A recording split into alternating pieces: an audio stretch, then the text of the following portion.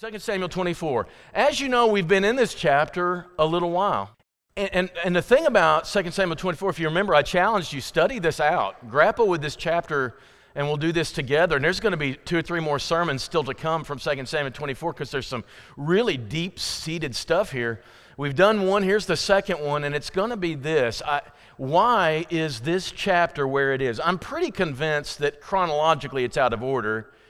But there becomes a time where it doesn't really matter whether it's chronologically accurate or not. If this is where it has it in Scripture, that's where it needs to be in the presentation. But why would you why would the Samuel's writer end the story of David with such a kind of negative story about David? Why would he put it here? Why end the story in his point of view? Of course, 1 Kings, they're going to set this back up, and David still has some stuff to go. But the bulk of his life is in 1 and 2 Samuel, and you end in such a, I don't know, it's a moment I really wouldn't want recorded is my final word, I guess is what I would say. And that's what I kind of wonder about this. That's what this lesson today is to me about an answer to that, or at least a suggestion of an answer to that. God, I think, in the book of Samuel is using the 2 books of Samuel is kind of presenting the idea of what is a man after God's own heart. What is it about a person that makes you reflective of the nature of God? That God himself would label. David didn't label himself this, the author did. A man after God's own heart.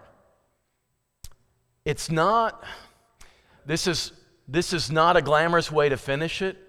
It's a realistic, honest way of finishing it.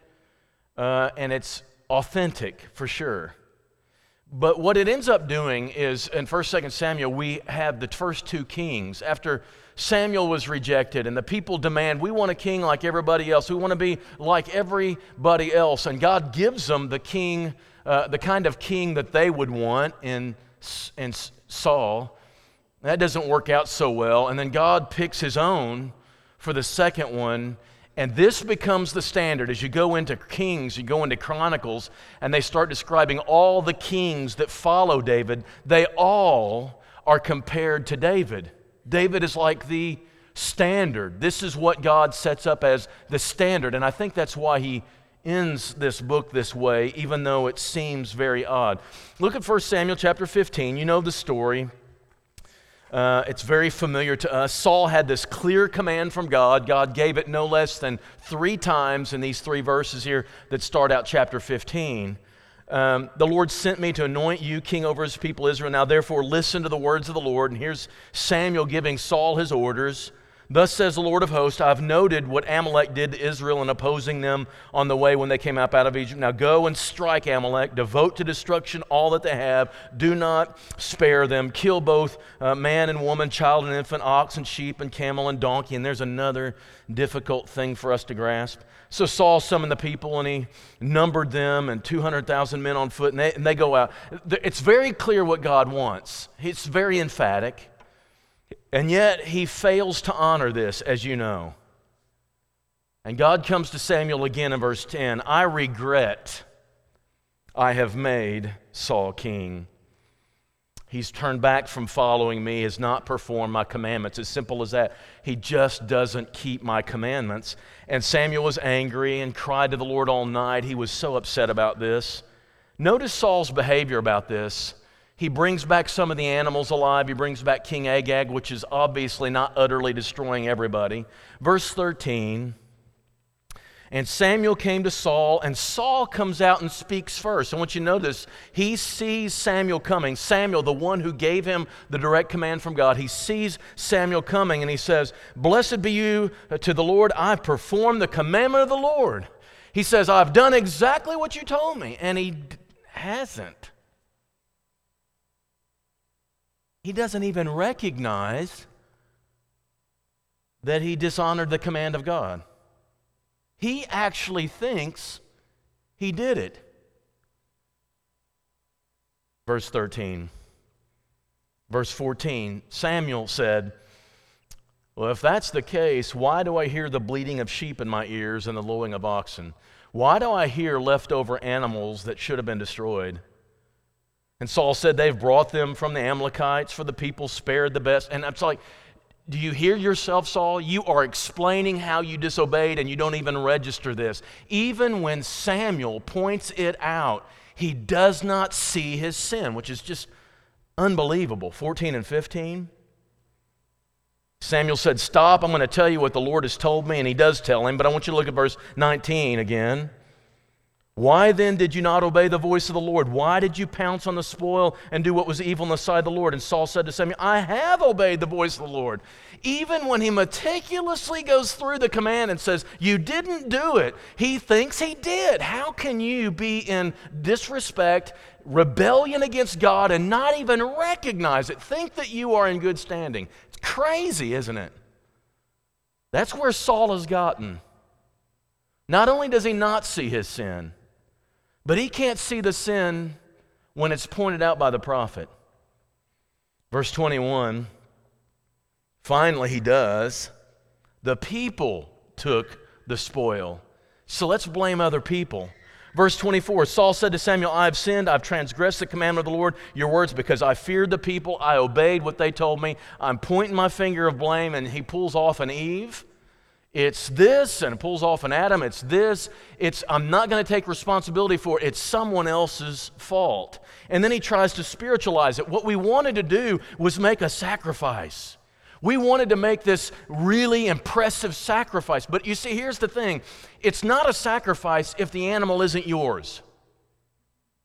The animals belonged to God. God took ownership of these animals in this battle, and that's why he wanted them slaughtered. He wanted the sacrifice in the midst of battle. I want you to slaughter them all in battle. That's your sacrifice to me. But here's Saul thinking, it's going to look so impressive when I offer up all these animals, and it looks like I've really sacrificed for God, when it really isn't my sacrifice at all. He spiritualizes his disobedience. You ever tried to do that yourself?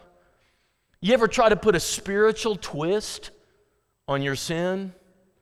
Try to make it sound like really impressive, almost godly. People do this all the time. And Saul does it here. And then in verse 25, now therefore, just pardon my sin, return, I can bow down before the Lord. Let's just make this look okay. Let's just make it look okay to the people. And then verse 30, he does it again when he says, I've sinned, but honor me now before the elders of the people, before Israel. Return with me. I want you to go back with me as if everything looks okay. I don't want the people to know. Let's not let the people know I've sinned. Let's just kind of keep it undercover between you and me. Go take care of it privately. And finally, the last thing is that in 32 and 33, Samuel's the one who has to kill Agag. Saul never does repent and go back and complete the command at all. Samuel has to do it. That's what you see. There's no attempt at repentance here. There's no acknowledgement of wrong. There's no remorse. There's no conviction. There's this sense that his heart starts turning on him. You ever have your heart turn on you because your heart knows better than your brain what you've done? It's informed by the Spirit of God and starts convicting you, and you can't sleep, and you can't get this right. You can't even lie anymore because it's just disturbing you so badly. Well, Saul doesn't have that. And God says, I'm done with you.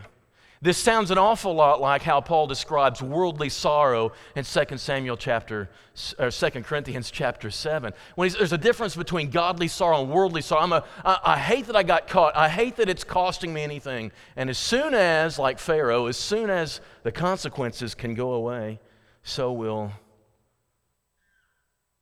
any remorse. See, that's the first king, and God could no longer stand it. This wasn't his first mistake, but it was the last one before God finally strips the kingdom from him. So, is David all that much different? What makes David different? It's not that he was sinless. You know as well as I do, his sins were maybe worse in our categories. They were worse than Saul's. And we often think, of course, of Bathsheba and Uriah and all that stuff, but in 2 Samuel 24, the last word the Samuel writer is going to share with us, he says, lest you think that David's only mistake was in those things, Let's talk about this event right here. And he starts taking a census, and we talked about why that was sinful in this case. But I want you to notice the different response of David. Verse 10 of 2 Samuel 24. But David's heart struck him after he numbered the people. He, even without the help, even though if you're helped by a prophet or another person, there's nothing wrong with that. But David didn't even need that. He was struck in the heart after he numbered the people.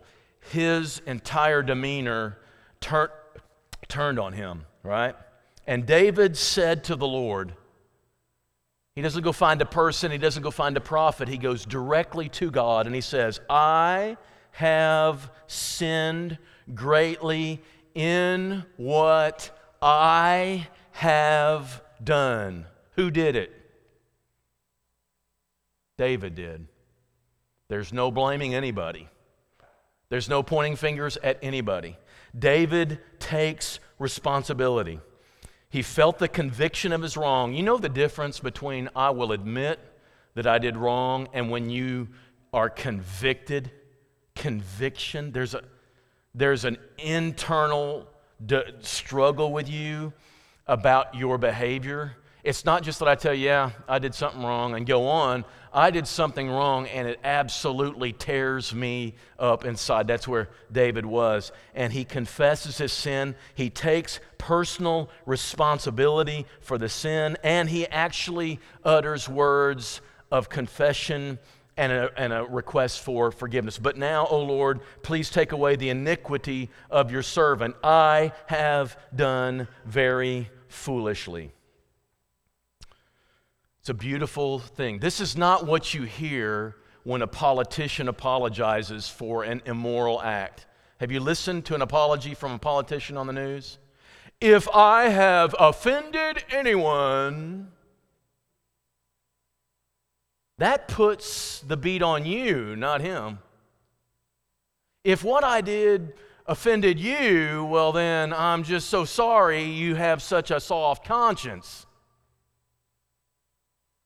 None of that. David says, yep, I did it, and I feel terrible, and I want to make this right. But I want you to skip down to verse 14, when all of a sudden he has been given this option of how he's going to be punished. David said to Gad, I'm in great distress. Let us fall into the hands of the Lord. God says 3 years, 3 months, 3 days. Which do you want, right? And David is understanding that this is a consequence for his sin, not only his, but all of Israel. Now, if you're wondering, here's one of the questions. Why is Israel punished and 70,000 people die, but it doesn't hurt David directly?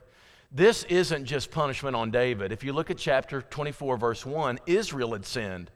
It doesn't say why. It doesn't say the immediate cause of God's anger. God's angry at all of Israel. He is punishing all of Israel and David for whatever was their behavior here that he found offensive.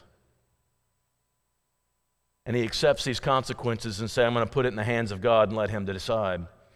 And he does. Skip down again to verse 17. Behold, I have sinned. This verse 17 and verse 16 happen at the same time. David sees, and you'll see on that picture that's up there, David sees the angel and its sword. It's like he's given this glimpse behind the curtain of the spiritual going on, and this angel is about to hit Jerusalem real hard, and particularly this one spot. David sees it, and he's so convicted that he repents again. And notice his words. David said to Gad, I'm in great distress. Verse 17. Then David spoke to the Lord when he saw the angel who was striking the people, and he said, Behold, I have sinned. I've done wickedly. These sheep, what have they done? Let your hand be against me and against my father's house. And God was so compelled, and God was so moved by what David prayed, that he stopped the angel right there. Short of the full 3-day period, I take it. And as a result, David buys this at expense to himself.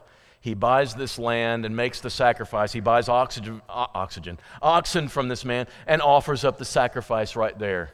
And it becomes the spot where the temple is built. But he makes this sacrifice. You know what this sacrifice is? It is a completely open, candid, public display to the whole nation of his sin.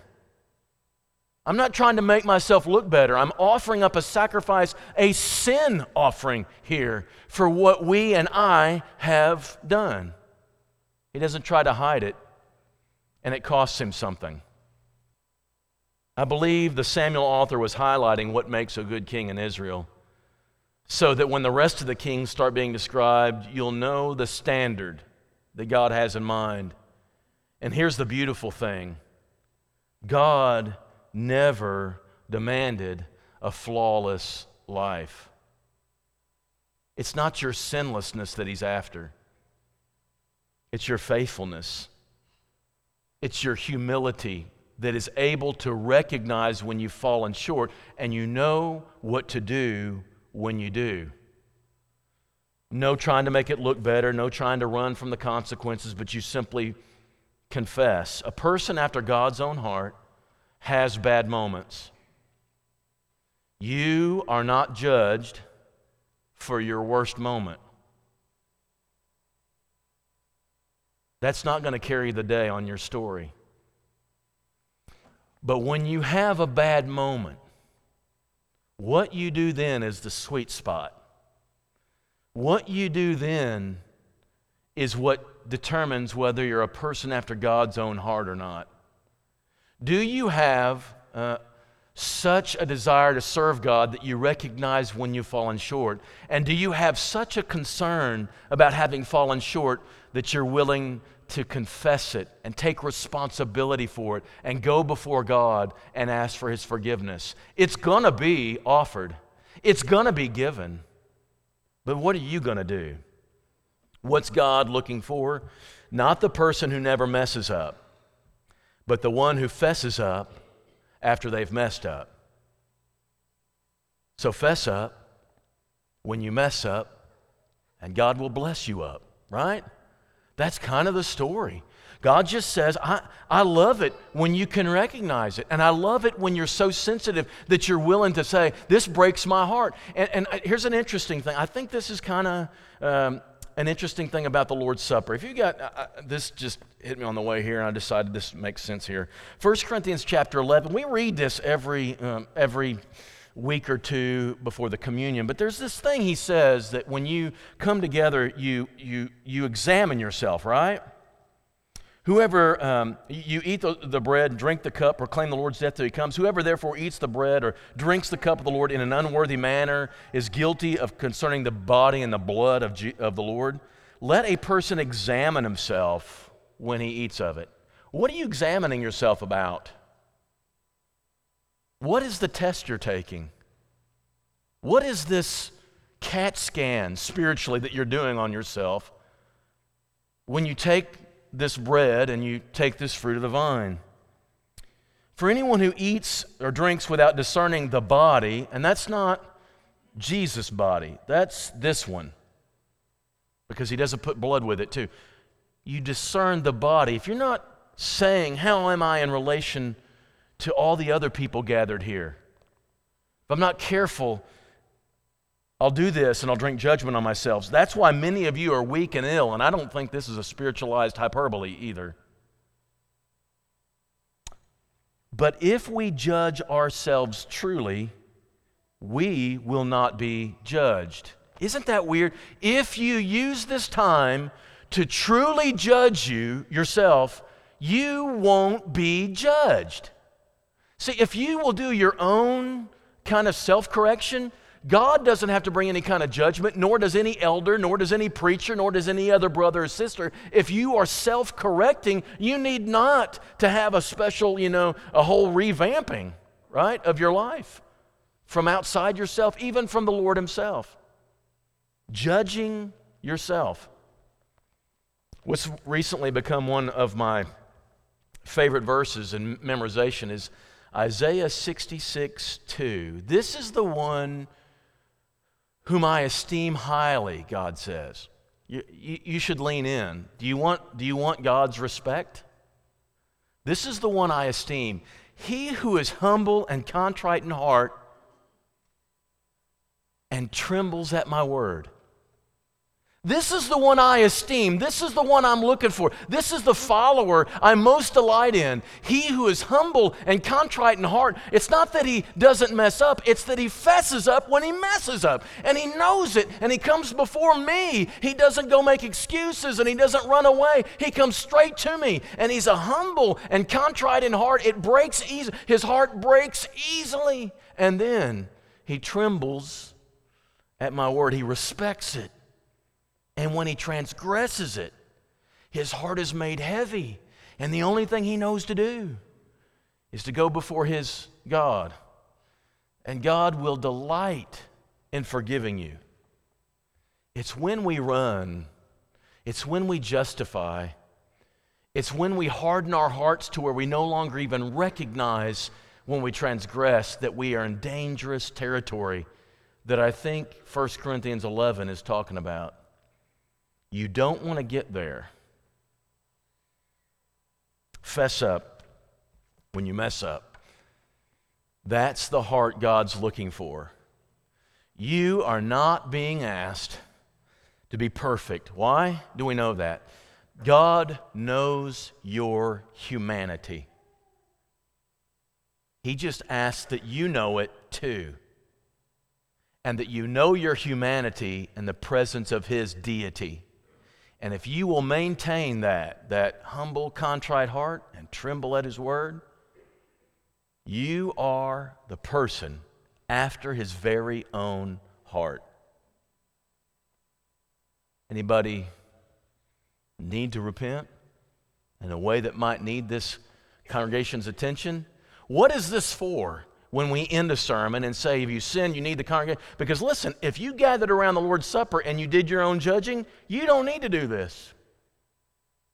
Your judgment took place right there this morning between you and God. And that goes on all the time. But once in a while, there are people that I just need to see the face of people. And I just need to recognize God's look of me. And so when people need the help and need to just say it, or maybe they've offended other people in a public manner and they want to publicly make it correct, that's what we provide this for. And then sometimes people just need to say it to their family.